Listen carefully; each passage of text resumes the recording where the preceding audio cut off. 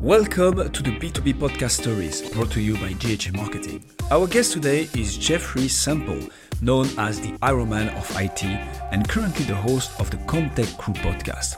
The podcast traces its roots back to the Comtech trio founded by James Benham, Josh Bowen and Rob McKinney to educate the construction industry about technology.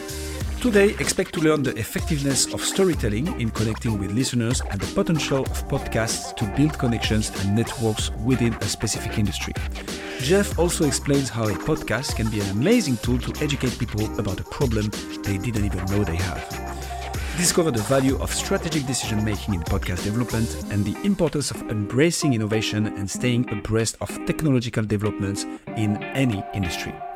Before we begin, please remember to subscribe wherever you're listening to this podcast. It really helps the show, and we're going to keep bringing on amazing guests and stories about all the different ways of podcasting. And with that, here is Jeffrey Sample. Jeffrey, thank you so much for coming on the B2B Podcast Stories. Pleasure to have you. We're going to talk about podcasting today. What a surprise, something we talk a lot about on this podcast. And today is going to be about the Comtech Crew podcast. So tell us a bit the story. What's the story of the Comtech Crew podcast? What do you guys do? How did it start? Give me the whole shebang. Well, it's a long story, but a fun one. It actually started off as the Comtech trio. Right.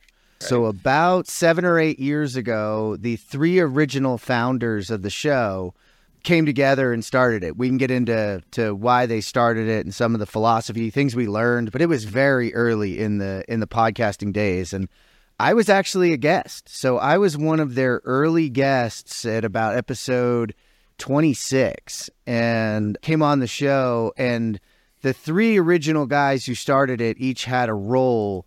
And I turned out I was a really good fit for a role they didn't have because I have an IT background. So I was like this IT perspective. So on the show, what we're about is construction technology. So rewind the world, construction really had not gone through its innovation and technology stage yet. It's not through it by any means now, but it really was on the precipice of starting. And so the trio was built around really helping the industry learn about the technology that existed from each of their perspectives. So the original founder was a guy named James Benham. He owned a company called JB Knowledge. He was a software coder and developer for his whole life, fell in love with the construction industry and was building a product to support it. And a guy named Josh Bowen at the time was really well known in the BIM community, which for your listeners is Building Information Modeling. Most of you have seen a set of plans that's drawn by an architect on a piece of paper.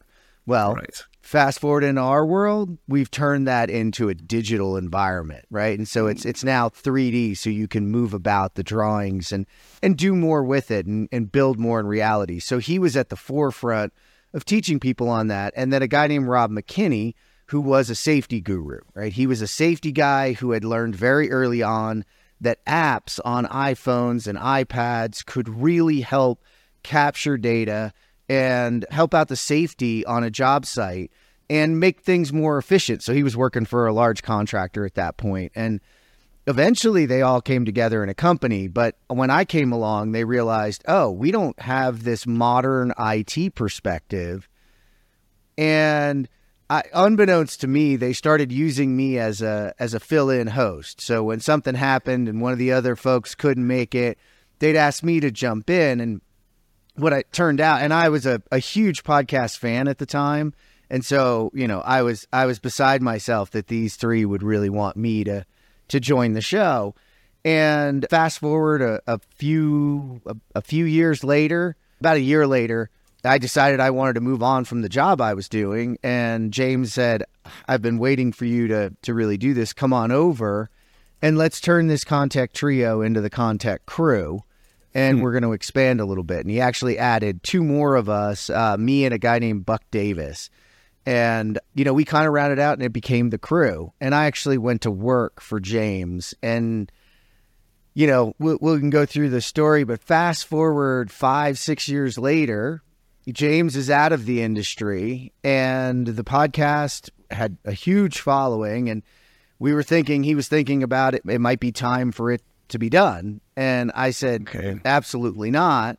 I love this. And he said, well, would you run with it? And I said, yeah. And so about 2 years ago, I took the show over and I've been running it ever since. And I've expanded the amount of hosts to kind of meet the needs of the industry that we serve in construction. Because I don't think people, really give construction its due, but nobody in the world gets to drive their cars, live in their houses, drink clean water without us, without the men and women that build the world around us. We call it the built environment because it's far more than your house or your office, right? We don't get to do this, and Riverside doesn't get to exist recording us if they don't have data centers that construction workers built and designed and things we just seem to take for granted on a regular basis. We don't realize come from our environment, come from what we do here. So that's sort of the history of the show itself. And, my history is I'm 25 years in technology. I was an IT architect by trade originally. So worked on, when you hit a button and it goes, I was there to fix it, and I started as a small PC person fixing PCs in a large company here in the ski resort town of Vail, Colorado. Worked for Vail Resorts for quite a few years and then went off and spun off to become a consultant with a group of people who built a ERP system, which is enterprise resource planning, if you don't know it, and for ski resorts, and found a love along the way for software development.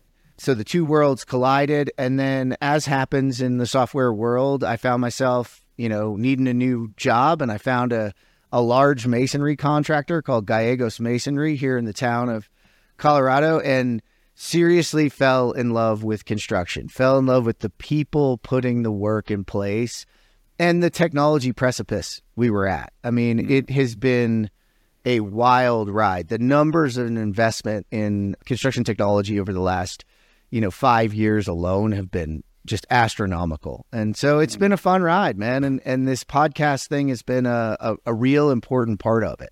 I moved on after being a consultant for IT and technology and innovation to working in the software world. And that's where, a lot of my philosophies around what podcasts can do and how these mediums can work came from. I was a director of strategic accounts for a project management company for a little bit. And then about 3.5 years ago, I went to work for a company called Join as their head of communications and then their industry evangelist. So it became my job to help the industry understand the problem set that our software solution was out there to play a part in solving. So that's sort of me. I hope that's I know that was a little long-winded. It's crazy that's you get perfect. On this side of the microphone. And you're right. How does that feel? It's good, right? It feels weird not to try to throw you a question right now. Yeah, but that's perfect. And I like it like that. And it's going to continue exactly like this, Jeff. So actually, it's B2B podcast stories, but I'm much more on the story side. And what you're explaining here is super interesting. Also, from the origin standpoint of the podcast, why do you think construction is quote unquote lagging behind in terms of technology? What led to this? Because as you said, that's a bit the fundamentals. And I know lots of people from lots of industry like to say their industry is about the fundamentals, but construction, literally, you said, if you don't put up something from the ground, you don't have any place to do or live or whatever. So how come it's an industry that is that much behind in terms of technology? And is it about to change, or how do you see it? Yeah, it is about to change. It's lagging behind for a good reason. The first thing I'll say is that if you look at how it's defined, it's behind. But I think if you really stop for a second and take a look around at the stadiums, the office buildings, the high rises, the things that are going on, we've innovated and built crazy new things along the way. So part of it is a definitional issue. So we have been innovating, right? But technology in and of itself had a lot of barriers to making it in construction for a number of really good reasons. Any of you who are listening who stayed in a hotel recently on the 30th floor, you really didn't think about your bed falling through the floor or anything happening to the building, did you? I hope they didn't. Well, I hope you didn't. And I had a friend say that to me once, and I went, yeah, you're right. And he goes, well, that was built on a low risk tolerance and a very, very distinct process to make sure that that building is built in such a way that that happens. So there's a low risk and a low tolerance for change and innovation in our environment. So that's one of them, right? You know, you'll hear it called, you know, we've always done it that way. Yes, that is some of the barriers that are holding us back, and that is true. But some of the reality is our risk tolerance is important because, you know, people's lives are at risk, and it's important. So the technology had to reach it. Plus, everybody takes internet for granted. But when you're building a new building, the internet's not there yet. There's no plumbing. We pull in a trailer and launch things up. Yeah. So connectivity and the workflows that we had to do were difficult, right? And we didn't have great cell service. Just think 10 years ago, 8 years ago, the iPhones were new. These were new things to us.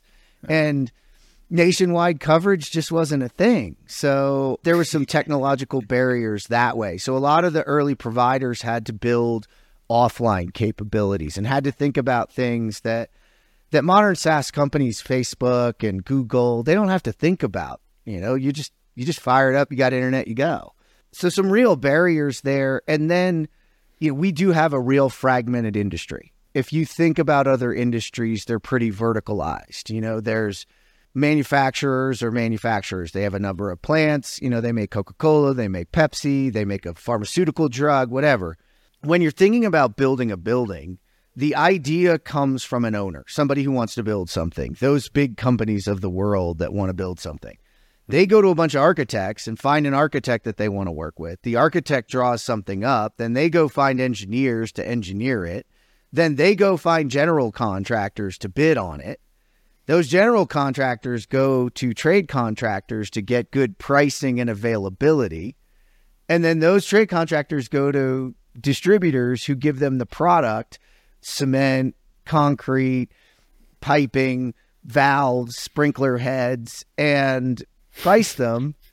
And that's the process that it takes to build a building. And those are the entities, and each one of those has their own set of business goals and perceptions and perspectives. And so, and you're almost always competing with one another in some way, shape, or form. So it really created a hard environment because it wasn't like, oh, here's this great software, just use it, you know, soup to nuts and you're going to be good. It doesn't exist.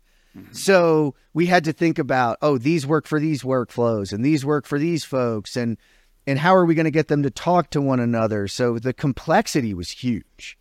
So that's some of the reasons that we didn't see it. Plus, we weren't a target early on.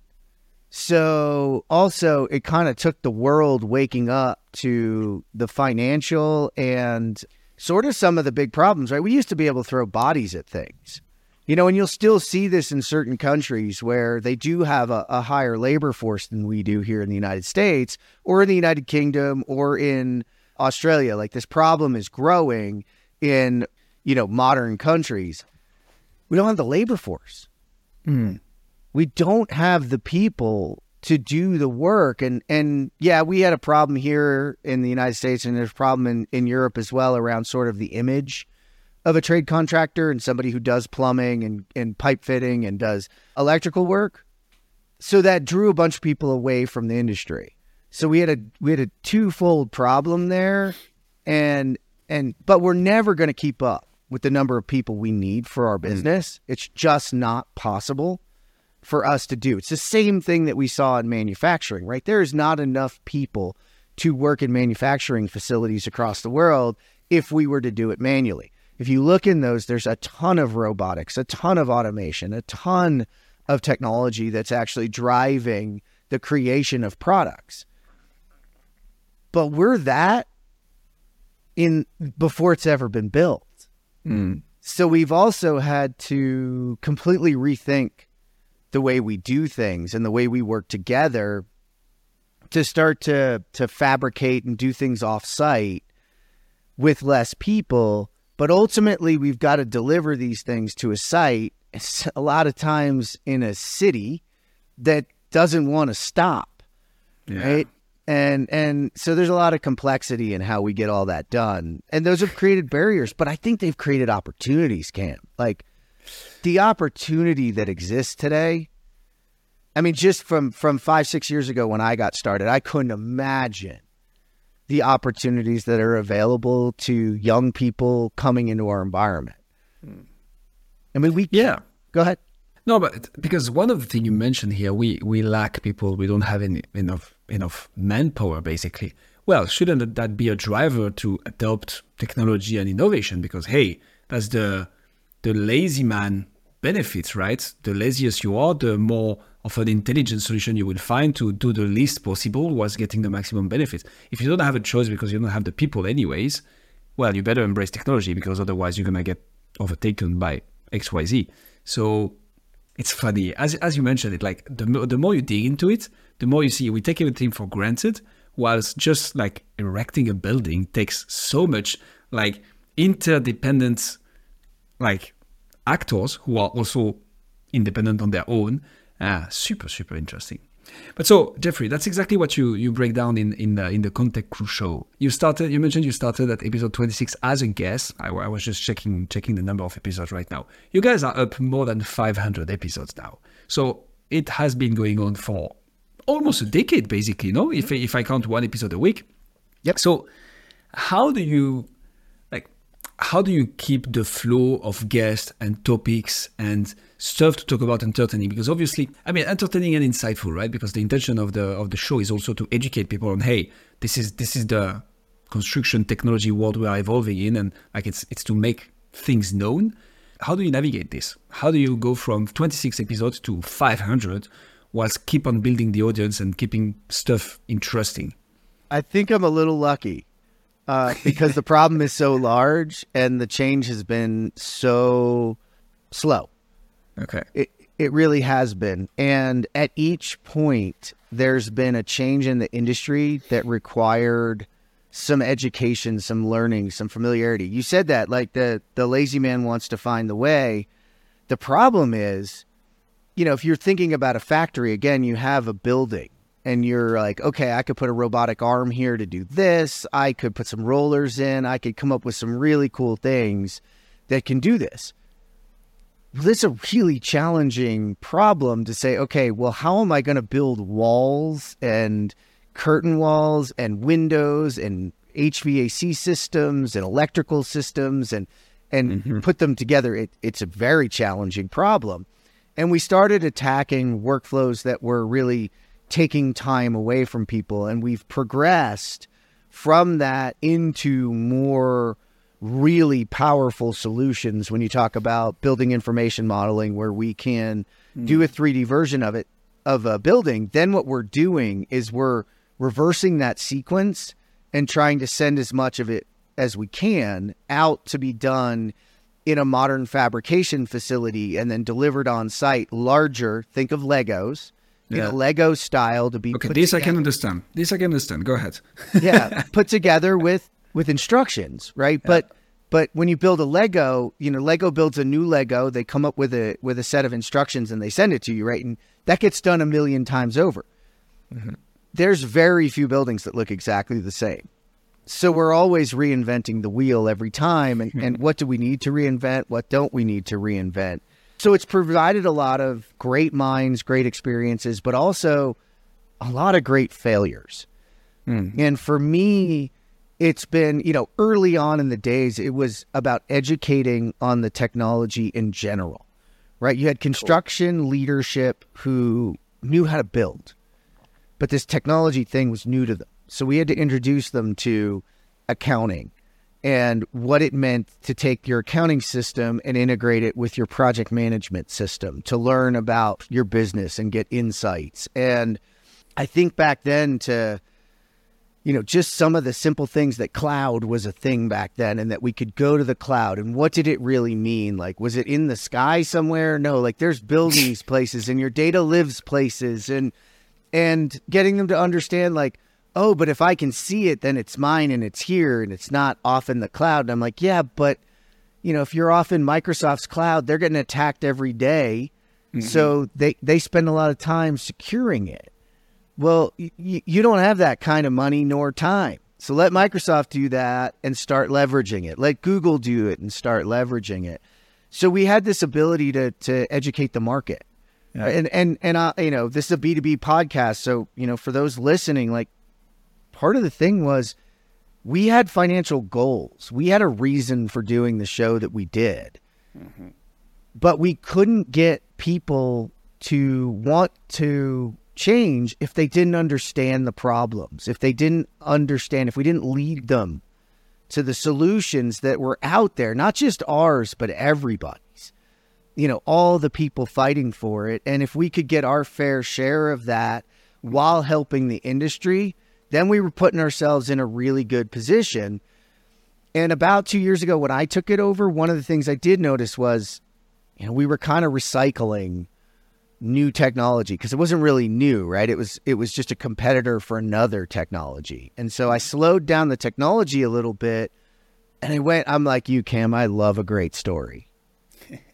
And our industry is full of the most colorful people with the most incredible stories, with crazy family backgrounds and crazy stories around the things that they've built and the things that they've seen. And so I kind of leaned into that part to say, it's hard. Here's the other thing. Change is hard. If it was easy, I wouldn't be 500 episodes in. It would have been 30, 40 episodes and see you later. So it's hard. And misery loves company. So hearing the story of somebody else who failed, it might make you, I don't feel so dumb for failing the way I failed. Or, hey, maybe I won't ever make that mistake because that's a person I listen to and I believe in. And so I'm just going to try to not do that. And it gives us a unique opportunity to tell those great stories, to be about those people. And I mean, and that's what I fell in love with. I fell in love with the people. And then, thanks technology, it never stops innovating. It never stops changing. It never stops advancing. The one thing you can count on is the technology today will be very different in a very short period of time. Mm-hmm. So they have continued to bring us on the show great new inventions, new innovations. Mm-hmm. And also, I'm grateful for our listeners. I mean, they've stuck with us. That's the only reason I get to do the show, is because so many people continue to listen. And I'm always really taken aback. And I can't say how grateful I am about, somebody will come across the show that's never seen it for some reason, never heard it. And they'll start ripping through episodes and sending me messages on LinkedIn or sharing the things that they see or telling their colleagues. And then you're making a difference. 100%. You said something that triggered my curiosity there, Jeff, a bit earlier on. You mentioned, they were a trio at first, then we became a crew, and I brought even more hosts on the show. I thought so far that one of the common mistakes podcasters could make is to have too many hosts. The reason I was thinking that is, you want to create that habit in the listener that it's always the same person, or maybe the one or two same person who are always interviewing, to kind of create that bond with the audience and with the listener. What's the reason why you chose to have, actually, how many do you have? How many hosts do you have on your show? So there's 10 of us. Okay. That's plenty. So a good, almost a dozen. Mm-hmm. Why is that? What does it bring to your podcast? And how do you manage all that? So it was actually a unique opportunity. I believe that James, when we started the show, gave me a huge opportunity to find another career. And I felt like I needed that and owed that to the other people coming up behind me, coming up through the industry that had learned from us and listened to us, and some whose stories we were telling, that it was their time to somewhat tell their stories. I do agree with you, Cam. The consistency of a voice is really important. That's why, it's always me and another host. It's rarely anybody else and then a guest, because they're consistently hearing my voice. I'm pulling the thread through that we've always brought. Right. But also, if you look at the depth of topics that we have to cover, it requires that expertise. And I'm only one person. I can't be out there looking for those future stories. And these folks are out there looking for those future stories, looking for those people, making connections. And I provide them with an opportunity to bring those people to the show and tell their stories. And that helps them in business, right? This is B2B. Let's not forget that behind us is a goal. And each one of them has their own set of goals for their own brand and their own businesses. Mm-hmm. So why shouldn't I share that audience, that perspective, and give my listeners as much as I possibly can give them and as many perspectives as I can give them while maintaining a regular cadence of someone like me that they hear from. Nice. And so that's why I've done it. Love that. You have to leave a piece of the pie for the others. It's about amplifying that networking effect that the podcast has, because that's one of the things we advocate for the most, is like podcast is such a good way to network. You get your foot in the door into rooms that you would have never reached or very difficultly or after years and years of hustle, and you amplify that by 10 because you're basically like, hey, we are 10 of us. So here are our 10 networks. That is just not a sum. It's not an addition. It's not 1 + 1. It's like, it's multiplying almost because you introduce people to each other. You get to know more people. Super interesting way of doing it. But so, Jeff, you've touched upon it a couple of times now, the goal behind the podcast. So I think you mentioned one of the hosts initially did he start the company? Did he start the podcast because of the company, or did he have the podcast before the company? And then he was like, hey, that could be a good way to make a link here. How did it happen? It happened. He had the company before. And Okay. JB Knowledge was the name of the company. And he Okay. had invented something called SmartBid.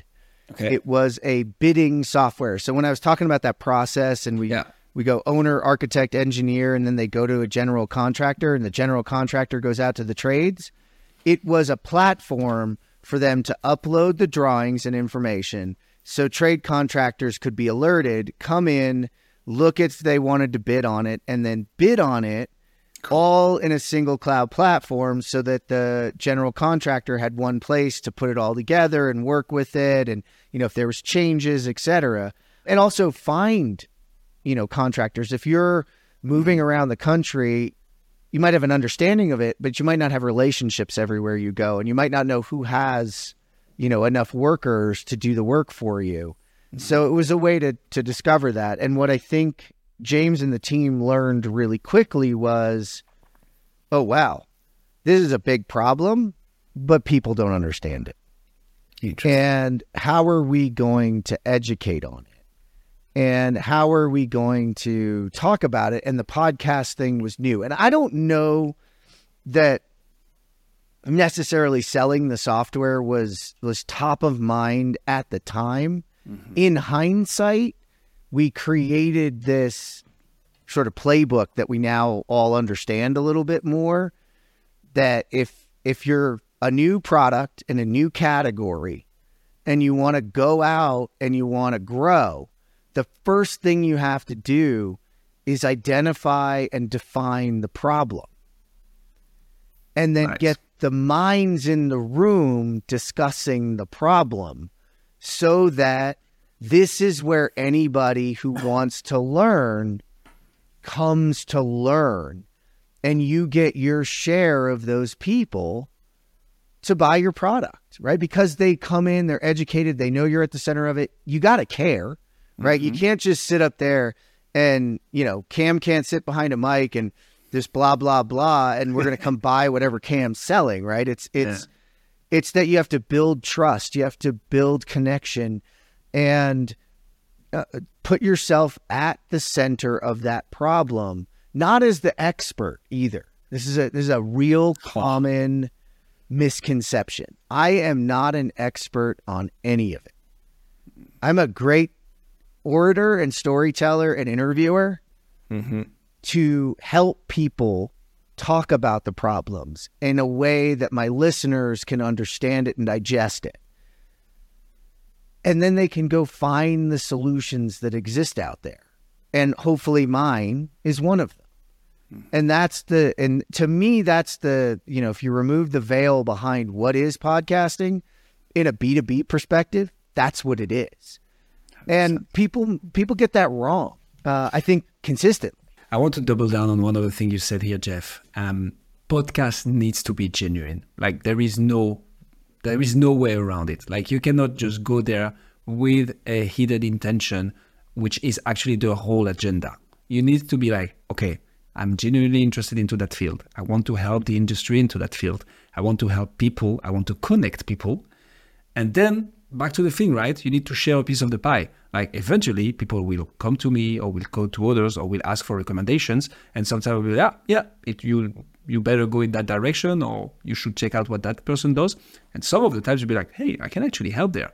And there you go, and there you share the pie, and there you can have a piece of the business. But podcast needs to be genuine. That's 100% true, and couldn't have said it better. So that guy starts the show because he identifies that problem. He says, hey, I want to get into the room with people who are concerned by that problem and educate the broader industry. And then what? Because 3 years later, he sells the company, right? Or how long did it take? It's about 4 or 5 years later. 4 or 5 years. Okay. So then he sells the company. The episode reaches great audience, lots of episodes, and he's like, okay, I think we might be done with it. To which Jeff arrives and says, no way, that's not happening. Not on my watch. So now what? Because if there was an intention behind the podcast at the beginning, which was educating this industry, getting in the room with the people who are concerned by the problem, but also supporting the business and vice versa, the business supporting the podcast. Now the podcast is on its own, which could make sense actually because it's so big and it has such an audience that it could be standalone. Is there any other business aspects to it for you, Jeff, or for the other 9 hosts? Well, so yes, there are some still business aspects. I think one of the interesting things that happened along the way is we were early enough into the game and we caught fire. You're 100% right. And I had somebody come up and talk to me about this, and I want to pass this on to your listeners because there's obviously folks who care about B2B. Mm-hmm. And I want to give you a little perspective. This is one of the most intimate settings that you can be a part of 100%. Because if you listen to how our medium is consumed, it's consumed very privately, usually over headphones, usually or on a car radio, on a drive, on a commute. And it is you, your guest, and that person. And you're literally having a conversation with them, even though they can't interact back with you. So if you think that Cam's wrong and you can hide your intentions, you are wrong. They will see right through it. And so it has to be 100%. Authentic. And we caught fire. It was interesting because, yes, we started, and I think we were supporting the understanding and supporting the business. But somewhere along the line, we stumbled into something that was bigger and was more beyond our individual goals, and it more supporting an industry and really keeping a flame burning for that industry to grow and to have a place to come and talk and tell their stories and do, more. And so it was interesting when I first took it over. I was an evangelist for a company, right? So my voice being out there was an opportunity there with that group to really define and talk about the problems that existed in the change in the industry.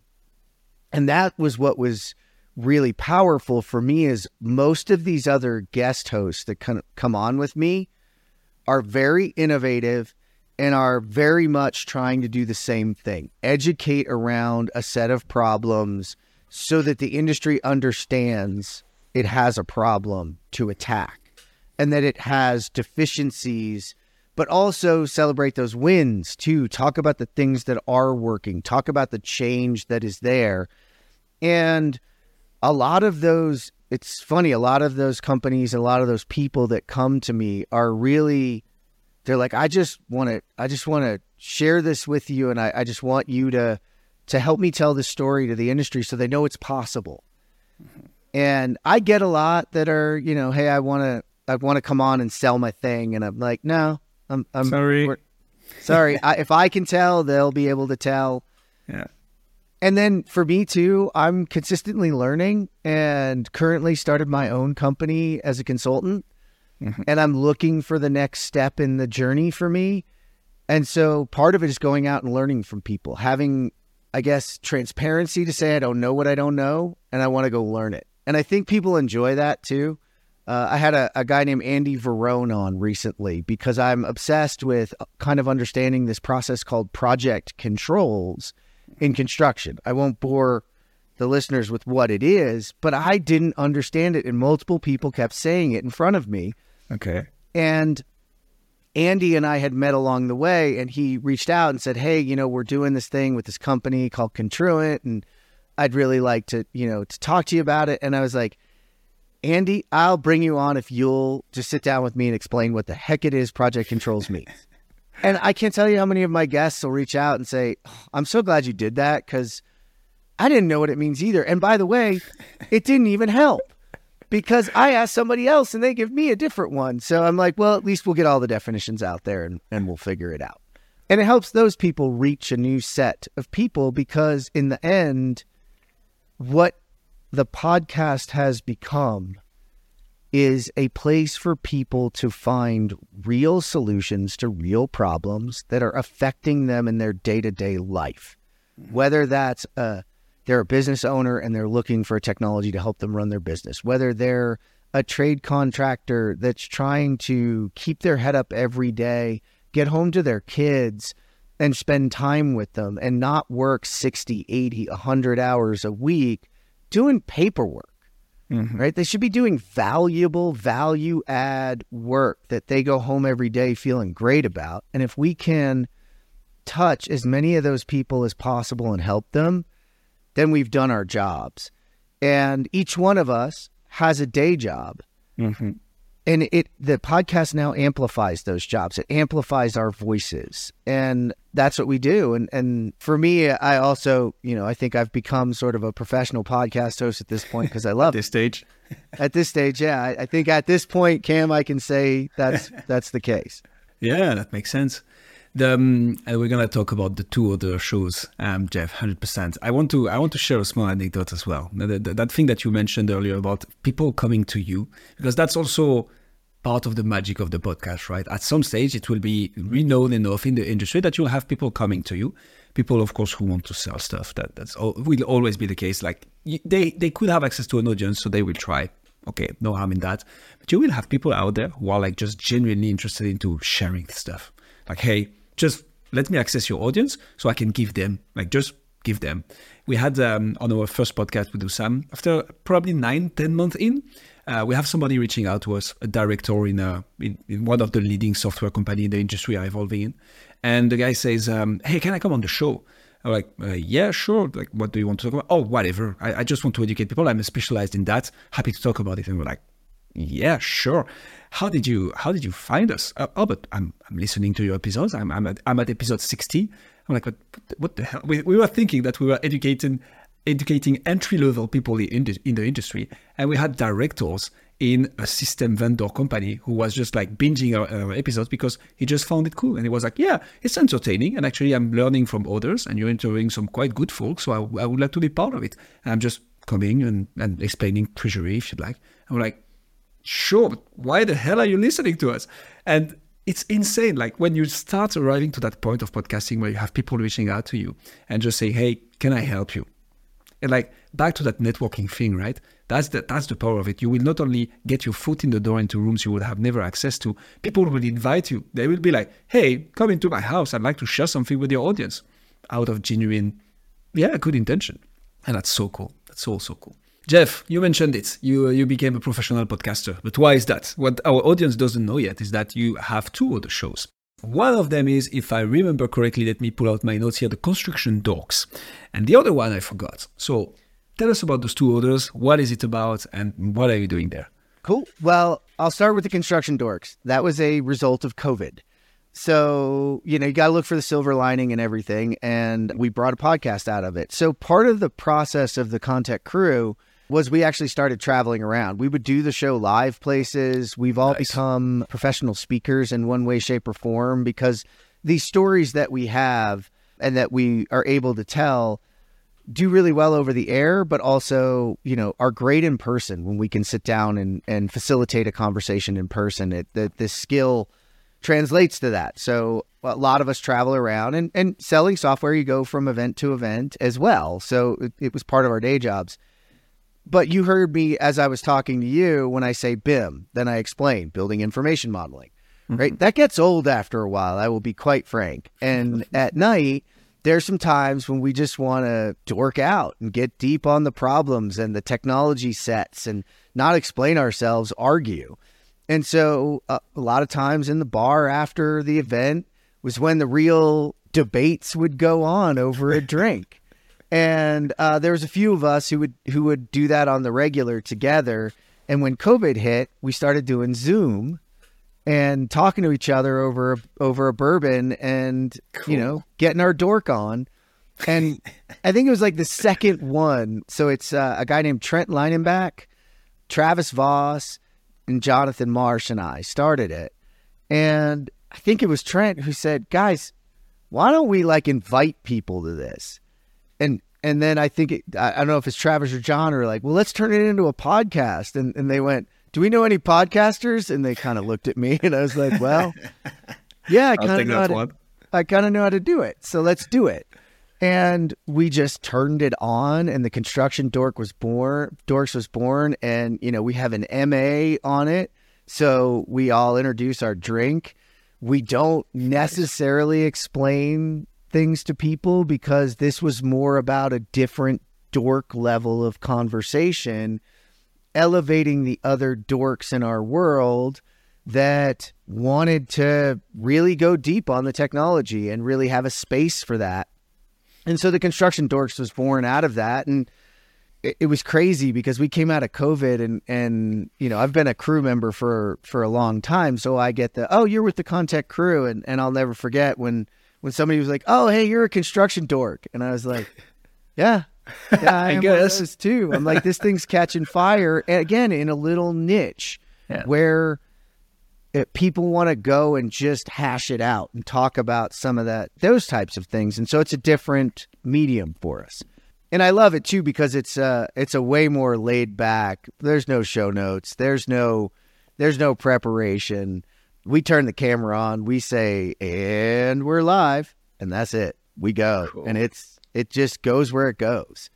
And that's a lot of fun, right? That allows us to be ourselves for a little while in a way that helps us, right? It benefits us, but it also benefits the other folks that are in our position that are listening and gives them an outlet to come on and just dork out on whatever they want. That's cool. And that might not help your B2B folks much, but the other podcast that I started, and it's sort of on hold right now with the software company that I left, but this is the thing. If you're going to do a product, if you're going to build a product for an industry and they don't even know they have the problem, I said this earlier, you've got to define the problem and put yourself at the center of it. Love it. And we were going through that process of what's called a product categorization exercise at Join. And I had access to all the raw data. And what we kept hearing from customers, from the people inside our organization, from non-customers in the organization, was that this process of construction was disjointed. And I kept seeing disjointed. And I'm like, this is not a coincidence that we are called Join and that the industry is disjointed. And if we're going to define this problem that we're out here to solve, what a better way to do it than with a show? Something I'm comfortable with, but something that I think is needed because it's a great way to educate. It's a great way to tell a story. And it's very different than the way I did the other two. Right? The other one, the first one, the crew, organic, really new problems, technology across the industry, able to kind of focus on a little bit of everything and really getting adoption running. This Disjointed was around a transformation in the industry itself. Not to bore your listeners, but our construction world is going from something called design, bid, build. 3 very separate stages. and very much chucking it over the fence. And that creates friction to a collaborative delivery method, right? That is where we're not designing, bidding, and building it. We're designing it and bidding it, costing it in real time to get to a budget, to get to a value, right? Because there's a value out of every building that you build. If you're water treatment facility, it's about how much water can you treat, how fast can you treat it. If you're a lab, it's about how fast can you start and how many stations can you have. If you're a pharmaceutical company, it's about how fast can you get your drug to market to make your money before there's a competitor for you. So those values are different. If you're a hospital, it might be beds. It used to be beds. Now it's, hey, we want natural light and we want access to the nature around us because it's better for health and recovery, right? It's a better environment to recover it. So those values have changed. And so we changed the process. And when we changed the process, we didn't necessarily educate people that you're bringing unconscious bias, that, you know, we're all here to draw swords and fight with one another all the time. Wait, now we're collaborative. So we built this platform to support that. But we were like, oh, wait, we forgot. People don't know they have the problem. So I had the fun job of going out and getting a chance to interview in season format. And this is how I did it differently, is I built seasons around problem sets and where our company was and where what we were seeing, and having those people tell those stories in a way that, hey, look at this perspective, this perspective, this perspective, this perspective. And then at the end, I was able to say, hey, if you listen to all of this, here's the golden thread. Here's why we're doing what we're doing. Here's what we think you should be focused on. And it really, you know, quickly put us at the center of the conversation, but in a very different way. Like the crew has a very large audience. It took time, and that necessarily isn't always the goal. I think that's a misconception in our world, is that, oh, I've got to go get, 20,000 listeners. Well, if you're a business and you're doing a B2B podcast, and of all 20,000 of them, none of them is your customer, well, you're putting a lot of effort out. Maybe people like it, but it might not be aligned with your goals as a company. But if I have 100, 200 listening that are decision makers, that are experiencing the problems, that are leading the charge towards change in their companies, and I'm a part of it, like you said, that door will all of a sudden open. Yeah. This way I'm talking to leadership, and one of their, in our world, it's estimators and pre-construction people. And one of their pre-construction people goes, hey, I found this join thing. And they go, oh, I've been listening to my colleagues on that show. What does the product do? Boom. Boom. That's that door opening that you never thought would open, and it does it at an accelerated pace. Yeah. Because they care that you care about them. Most software companies aren't out there. There's some, but most founders are truly passionate about solving some sort of problem that they think and believe has really impactful causes to, really, really good outcomes. Right? They can make an impact on change and improving people's lives. So this is an opportunity to tell that and focus on it and be at the center of it.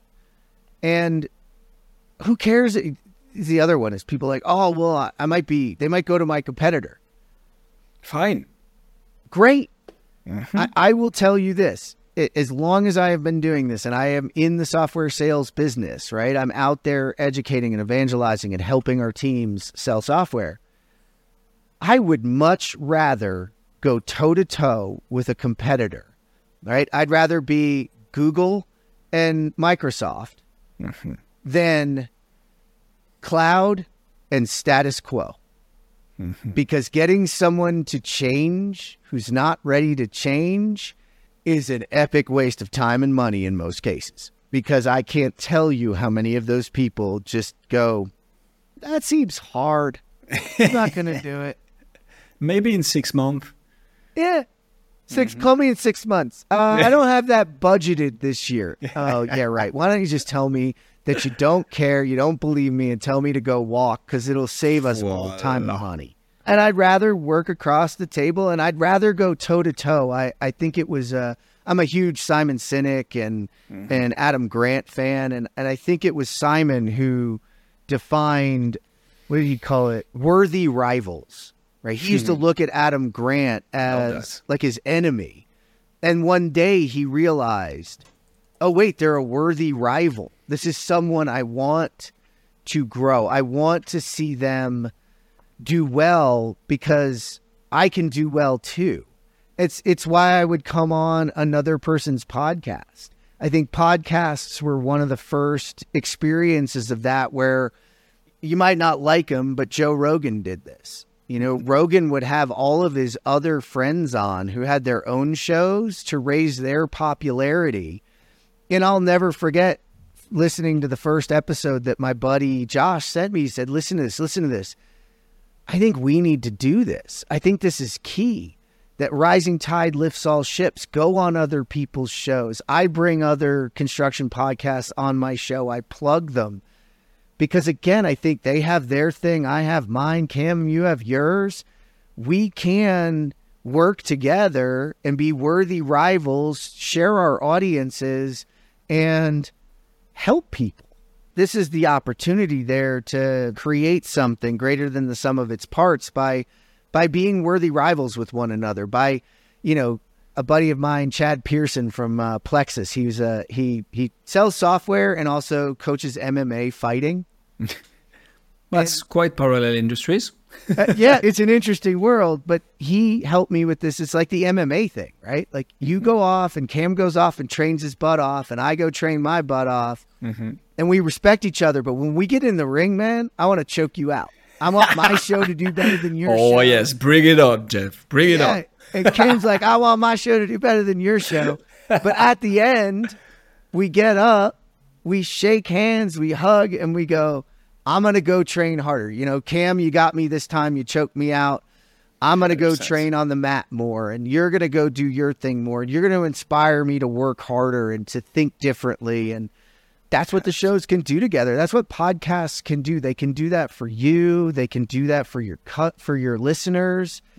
And, you know, you can create lifelong relationships that who knows where they're going to help you. I'm with you, man. I come across people all the time and I'm blown away when they open a door for me and they're like, yeah, you're the guy from The Crew or The Dorks or Disjointed.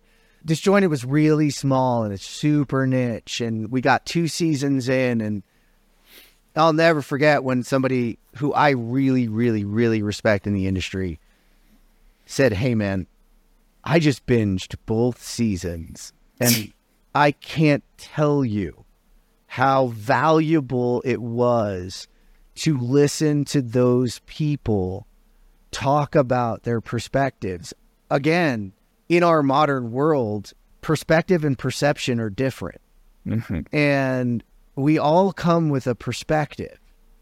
And it's just natural, right? It's our own personalities, it's our own experiences, it's the lens that we put information through.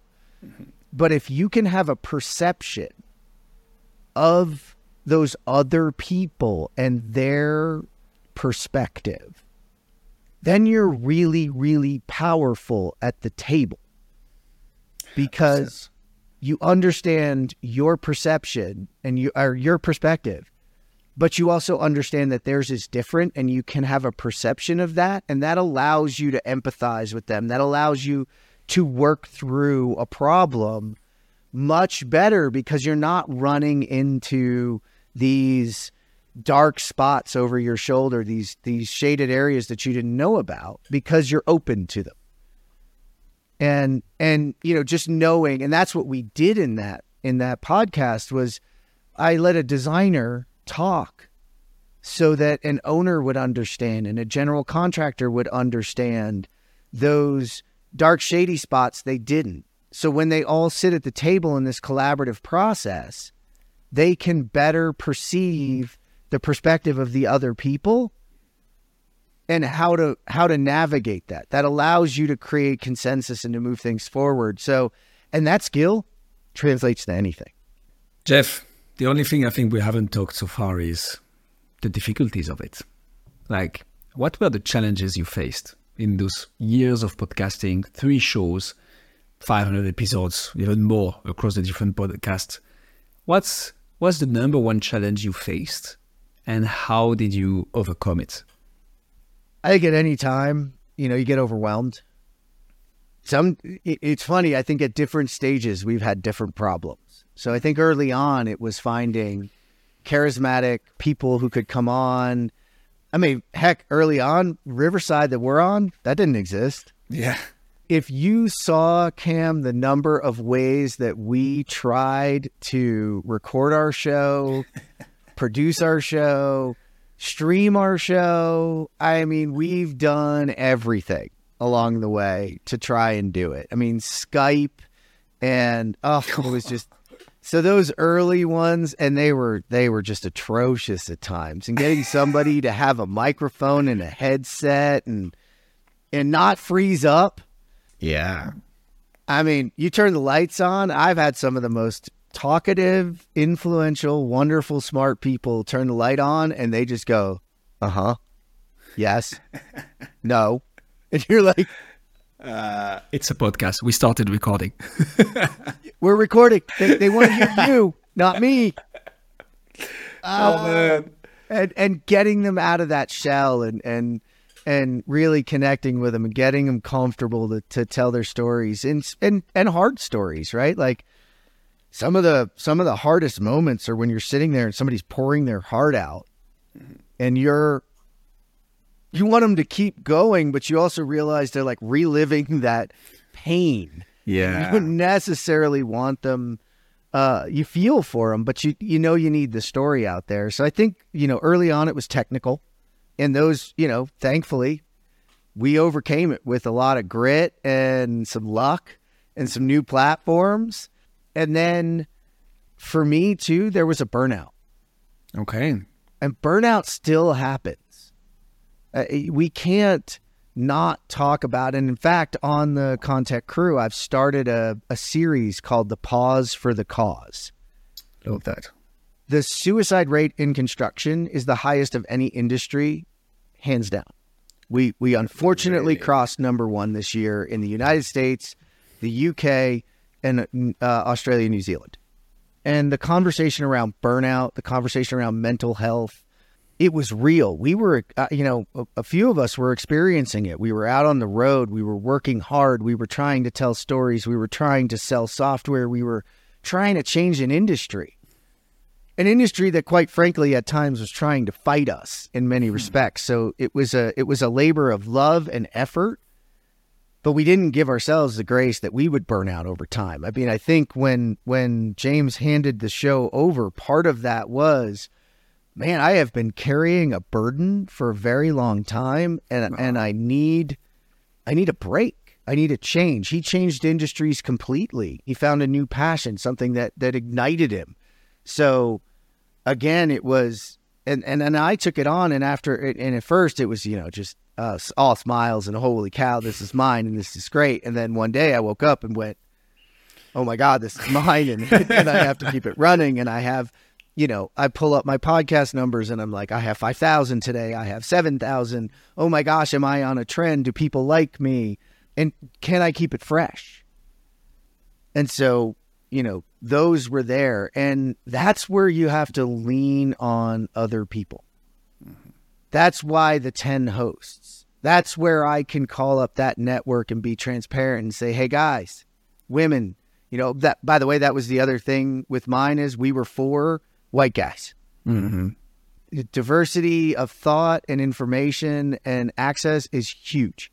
And so immediately that was one of my things, intentionally lean into adding female hosts to the show, adding people of color to the show, just people with, but to me, it was less about that and more about different perspectives. Like I'm going to go add this industrial person that has that background. So that also continually re-injecting motivation into it and purpose is key.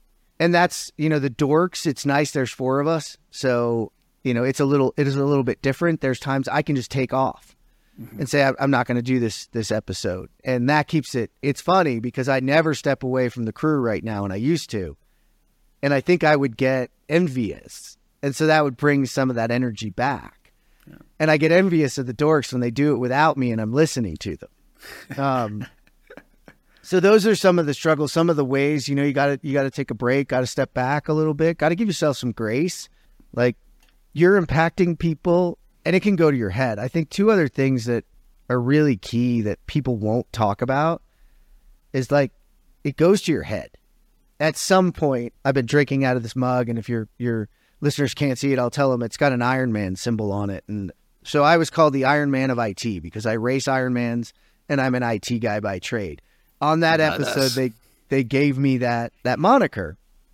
Well, one day that moniker went to my head a little bit. Ego is a real thing, right? It's a muscle. 100%. And if you feed it, it will get too big at times. And I had to come down to earth a little bit and realize, whoa. Like, the Iron Man of IT is the person I play on this show. It's a perspective that I have, but it's not me. It's not all me. I'm a human. I have kids. I'm a dad. I'm a divorced dad now. Like, I am all of these things. I'm not one. And this is just a part. And by the way, I'm not that freaking important.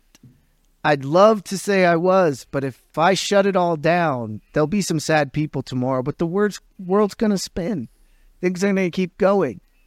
So that perspective and that allowing yourself that grace and time is important because it can go to your head real quick. And none of us are above getting too big for our britches at times and thinking things. It's like, well, no, you don't.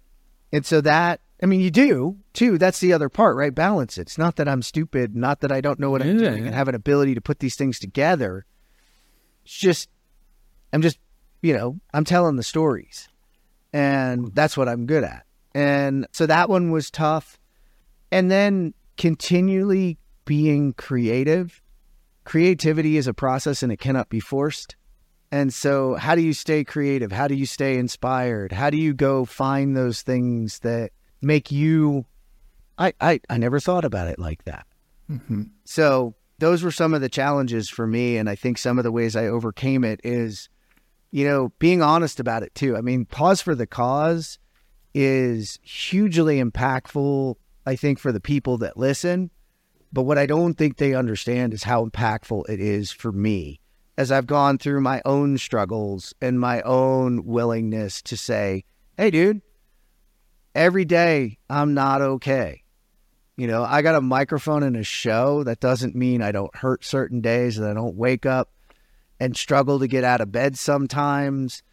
And we have to be cool with that conversation. Like, that's the key is we're doing it in the construction industry because we're at a really big tipping point. But as humans, as people, like, we're far more divisive than we've ever been in our lives. And that's just not in our society, I think. And that's not helping. It's really not. Because we've got this machismo or whatever you want to call it, that we're going to be okay every day. You're not. That doesn't mean you're a weak human. It doesn't mean you're a bad person. It means you are a human. It means you are, in reality, skin and bones in a circulatory system that goes through ups and downs. Nobody has it all right. Go, if you want to believe that, go to Facebook, go to Instagram, go to TikTok. That stuff's not real, 100%. Right? I call it taking off the mask, and I think more people need to do it because then we're going to be able to check in with your buddy. If I can say anything on the Pause for the Cause side of things that we do, to just check in with somebody. If somebody acting different, if somebody's not what you're used to, stop and ask them, but don't expect the answer. Right? Don't anticipate it. Just stop and ask them and be like, Cam, I'm your bro, man. Are you all right? Are things good? No. And if they're not, you don't have to be a therapist. You just have to be a friend, a person. You never know when you ask that person that question, and that's the day they needed that, and it can have a huge impact. That's why we ask people to do it on job sites and pay attention to those things, because we have such a huge issue. But we can do that in our day-to-day, and we should. 100%. Wow, man, thanks a lot for that. It was deep. Really appreciate it. It's great. I'm just going to tell you, this is like a dream, Cam, and I don't know if I'm going to wake up, and I don't really want to, because this ride has been fantastic. My other thing, because we went deep, but I like going back to light a little bit. My other thing is if you're thinking about doing this, like getting into the B2B and getting in and starting a podcast, it's not easy. There's a lot that goes into it, but it is super rewarding, and do it. Try it. Here's the funny thing. If it doesn't work, it doesn't work. It's not a lot of overhead to get started. It's not a lot of effort, and it's a whole lot of fun, and you never know if you're going to catch fire. And you could be 10 years down the road and talking to Cam on the B2B podcast with your own shows and just kind of enjoying it. Right? It's a dream for me, and I'm super grateful, and yeah, like I said, I got a lot of gratitude for everybody who listens and the opportunity. People like you finding us to talk to, and the next generation of people going out and doing it and telling the stories. It's awesome. Jeff, I propose we close on that note, because that's absolutely perfect. Bring us home. If people want to know more about you, the Contech Crew, or any of the other shows, where should they go? You can go to thecontechcrew.com to check out the shows. It's on Apple Podcasts. We have a YouTube channel. So youtube.com/@thecontechcrew. If you want to find me on LinkedIn and follow what I'm posting, follow what I'm doing, that's where I'm most active. You can find me. It's go to the LinkedIn, and I'm Iron Man of IT, at the end of it. Jeff Sample, you can find me out there. I'm happy to talk to anybody and connect. I think, we're just growing a great world. So find me there and connect with people. Awesome. We'll put all the links in the show notes, just so people can easily navigate to them. Jeff, I appreciate you a lot. Thank you so much for coming on the show. You too, Cam. Thank you. Thank you for listening to the B2B Podcast Stories. We hope you enjoyed the show. And if you did, please don't forget to hit subscribe and check us out at jhamarketing.com. Have a great day.